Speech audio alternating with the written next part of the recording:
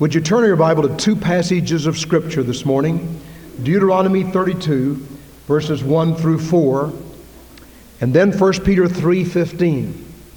Deuteronomy chapter 32, verses 1 through 4, and then 1 Peter chapter 3, verse 15. The handbell choir will practice at 4 o'clock today. Please keep that in mind. Deuteronomy 32, 1 through 4, 1 Peter 3:15. May we bow together in prayer. Our Father, we thank you for all that we've experienced today, the testimonies, the songs, the privilege of getting the gospel out by radio. We thank you for this radio station that has carried this morning hour all of these years, and for the faithfulness of God's people in providing tithes and offerings to support the outreach of the gospel. We pray that thou wouldst lead us to expand this ministry, even into other cities. May the day come when we will be back on television.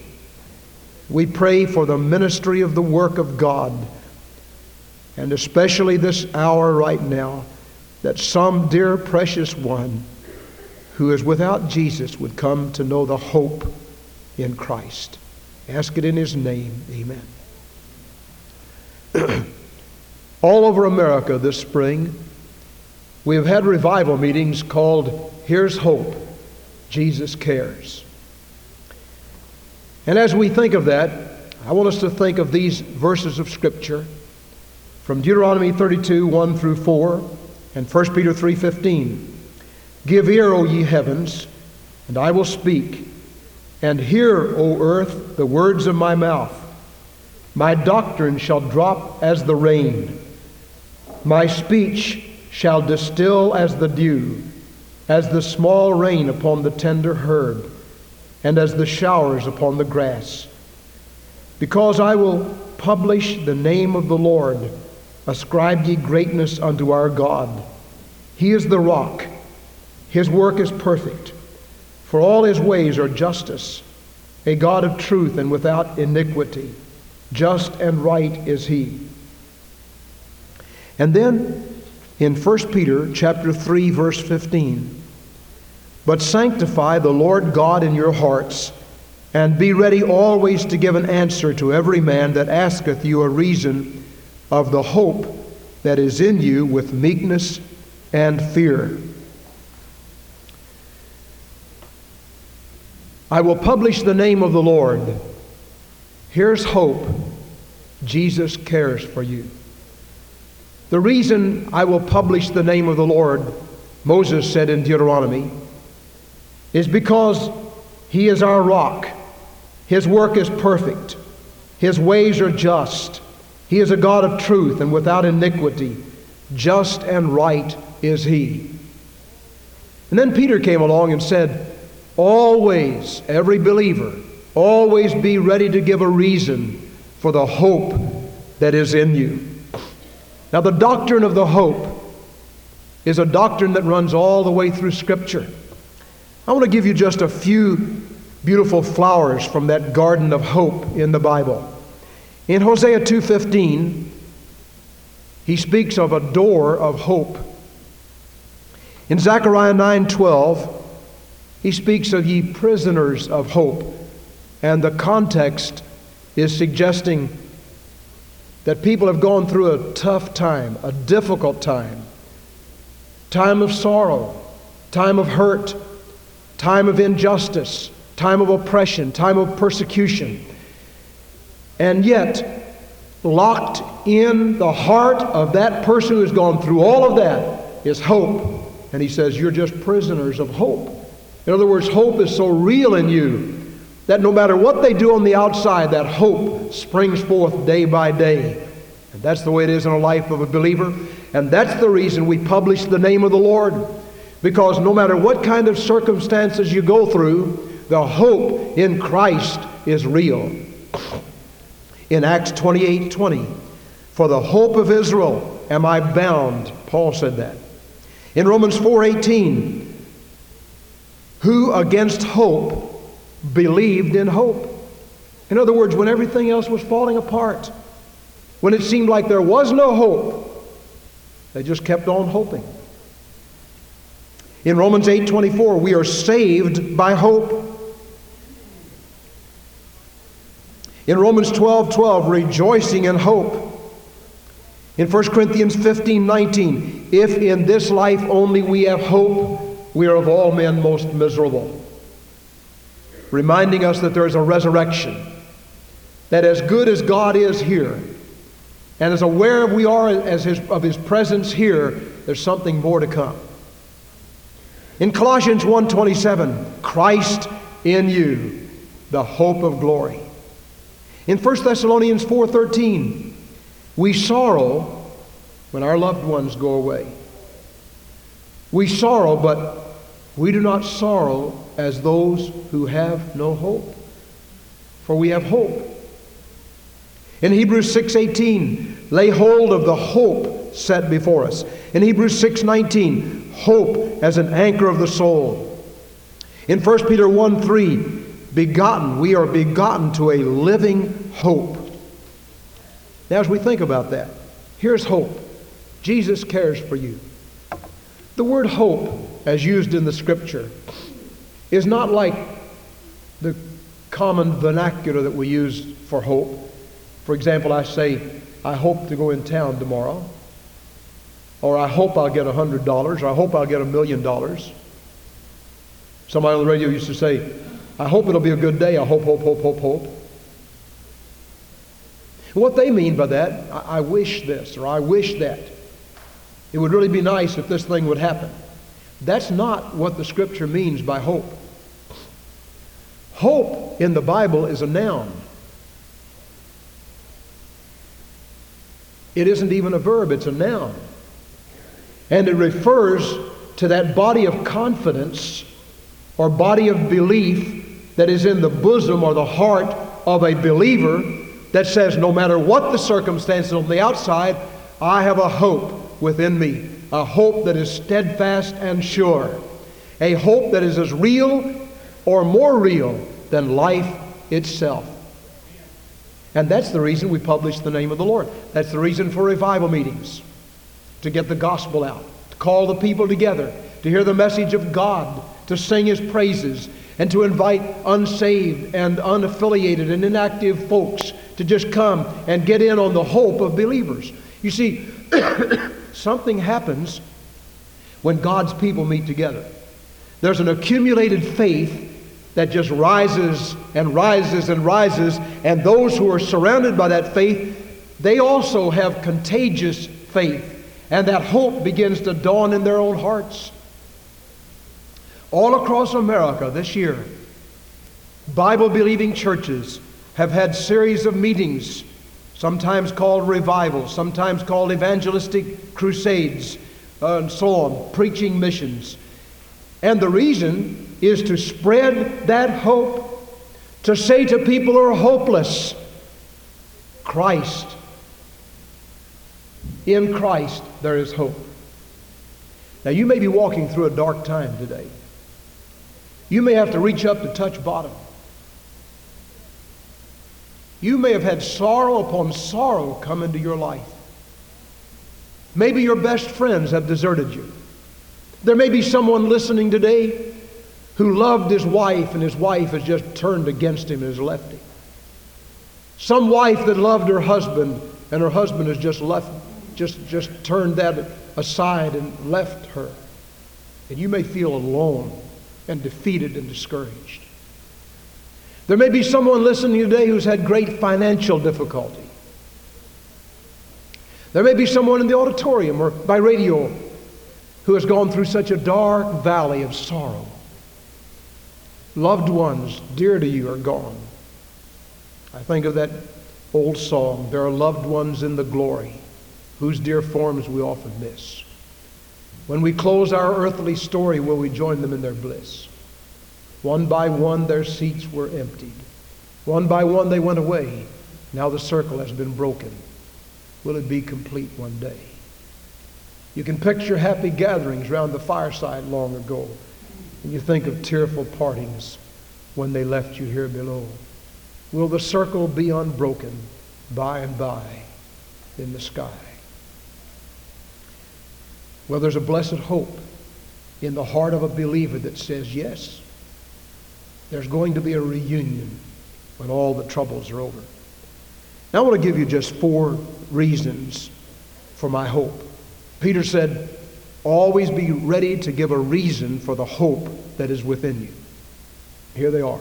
Number 4, 4 of them. I hope you'll just write them down in your heart. Number 1, because Jesus gives significance to our lives. Jesus gives significance to our lives. There's hope. A lot of people are groping around in darkness and they say, what's the use? Nobody cares. Nobody understands. Try as hard as I might, I just end up a failure. The things that I want to do, I don't ever get done. The goals that I set never get accomplished. And they feel insignificant. You'd be amazed at surveys that reveal what low images people have of themselves. If we should take a survey in this very auditorium this morning and ask the correct questions, we could come up with some surprising results of people who have a low image of themselves. Now I want to tell you, Jesus Christ gives significance to your life. Jesus left the glory. He came to the earth, lived among men, touched blind eyes and caused them to see, interrupted funeral processions and raised dead people to life, touched limbs that were lame and caused them to walk again. And then they led him to the cross. And he who knew no sin became sin for us. He took our sins in his own body and he died for us. Why? Because you're very important to him. You're very important to him. I'm very important to him. And if there had been nobody else, Jesus would have died for you. That's how important you are. And so the gospel of Jesus Christ gives significance to our lives. There is no accident. That's the reason I don't believe in abortion. That's one of the reasons. In addition to being murder, abortion says, God, you don't know what you're doing. You've given life, and you don't have any idea what's going on down here, so I'm just going to take that life and kill it. Some of the greatest people who have ever walked the earth have come from unwanted pregnancies. Some of the greatest people that have ever walked the earth have come in spite of somebody saying you ought to have an abortion and get rid of that kid. You see, Jesus gives significance to your life. I believe the Bible teaches thou shalt not concerning sexual relations before marriage. But listen, if there's someone listening to my voice this morning who has gotten in trouble and you passed beyond what God said to do, and some precious girl finds herself with child, you don't have to go out and take matters in your own hand and kill that child. God, turn it over to God. God can work all things together for good. And the Lord will give significance. The gospel of Jesus Christ gives significance to everyone if you put your faith in Jesus. Secondly, he gives security to our lives. Our world is dying for lack of security. The baseball games are filled, the football games are filled, the theaters are filled, all the places of entertainment like Opryland and Six Flags and all those places are filled with people, some of them wanting entertainment, but many of them just wanting to use up their time. They don't want to think about things. And they just go from thing to thing to thing. They become promiscuous joiners to join something and join this and join that in order so they won't feel lonely in their lives and they won't have to face their own insecurity. I want to tell you, Jesus Christ gives security. Not only does he give significance, he says, Take your heavy load and put it on me. I'll carry the weight of your part of it. I'll be with you. I'll take care of you in your sickness. I'll take care of your sorrow. I'll take care of you in your guilt. I'll even take care of your sins. Though your sins be as scarlet, they shall be as white as snow. Though they be red like crimson, they shall be as wool. And then he says, I and my Father are one. My Father is greater than all. And no man can pluck you out of my Father's hand. You see, when you give your life to Jesus Christ, He places you in the hand of God, and God closes His hand on you. The Holy Spirit seals you unto the day of redemption, and He gives you security. The security of the believer is not a Baptist doctrine, it's a Bible doctrine. It's what the Bible teaches. It says when you give your heart to Jesus Christ in earnest, and you're born of the Spirit of God, and God's Holy Spirit comes to live in you, He seals you unto the day of redemption. Now, inside my hand, that watch may go slow because it's valuable to me. I'll try to get somebody to fix it so it can go right. That watch may go fast. I'll get somebody to fix it, slow it down a little bit. That watch may just quit, and it has quit.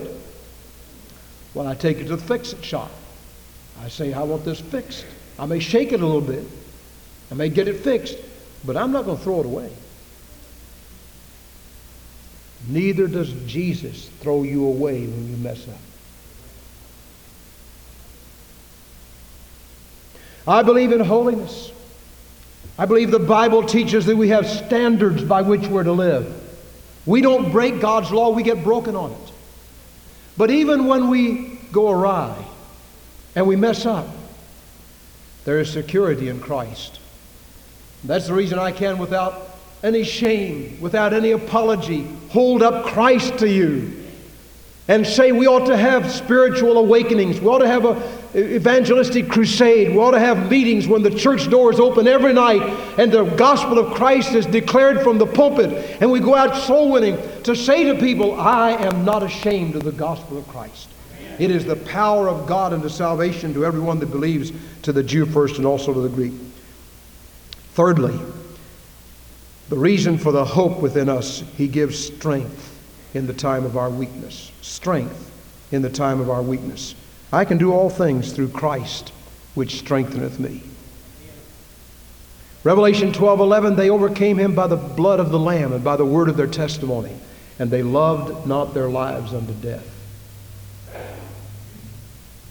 The Lord can give you strength. I've heard some people say, well, I don't want to come to Christ because I'm afraid I can't hold out. That's true, you can't.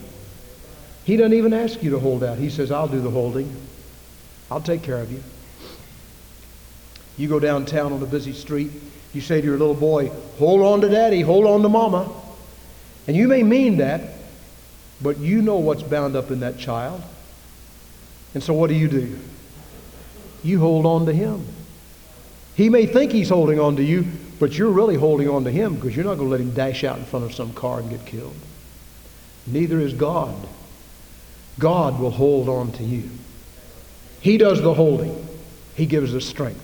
And last of all, the reason for our hope is because of our salvation. The word salvation means deliverance. Jesus has delivered us from this present world of darkness and delivers us into the glorious kingdom of His Son. We're saved by hope. We're saved by grace. We're saved by faith. And if you're here today or you listen by radio and you have never been saved, the reason for the hope that is within us, salvation. You see, Jesus comes in, He forgives, He saves, He cleanses, and then He says, I'll take care of you. You're going through some tough times, I'll be with you. You're lonely, I'll be with you. You feel guilty, cast that thing on me, I'll take care of it. You're coming down to death's door, I'll be there with you.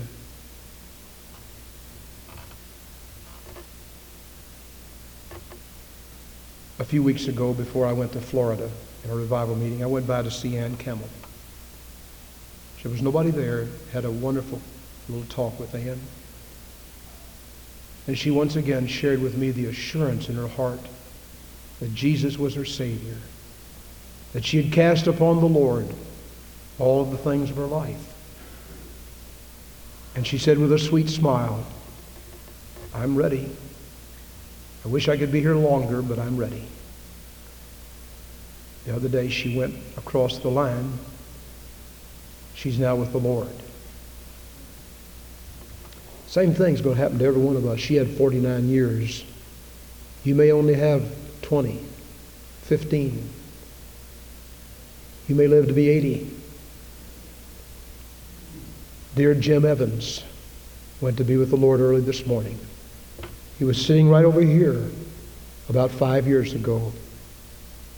He was 82. I suppose he must have been 76 or 8. He walked down that aisle. He said, I want to give my heart to Jesus. In these last few days at the hospital, I've stood with him and I said, Jim, are you trusting Jesus?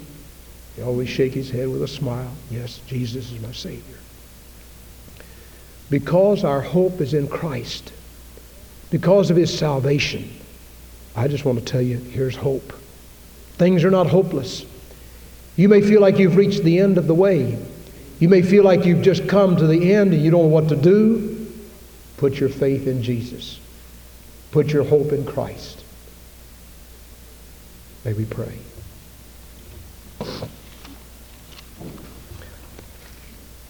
Our Father, we thank you that our hope is in Christ, the solid rock.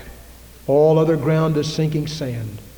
But in Christ there is forgiveness and cleansing and pardon and purpose and peace and power and provision and a wonderful heaven beyond all that.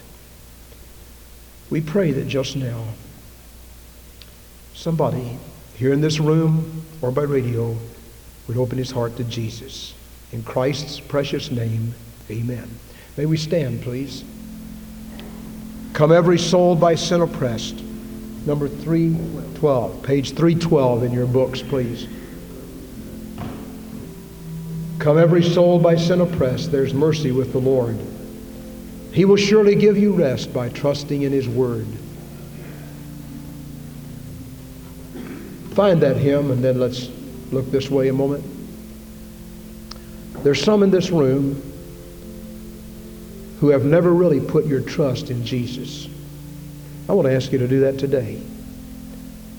Just come here and say, by the grace of God, I want to go on record as putting my faith in Christ, the solid rock. I don't want to go on without Him. I want to be saved.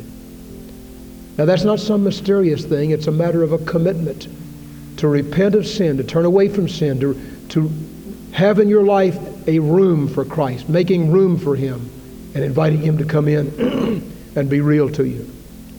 Will you do that? There are others who have already been saved but have not made it public. You need to come today. There are some who need a church home. You need to walk down this aisle this morning and say, by the grace of God, I want to commit my life to serve God through this church. Will you do it? While we begin to sing, come every soul. God bless you as you do it.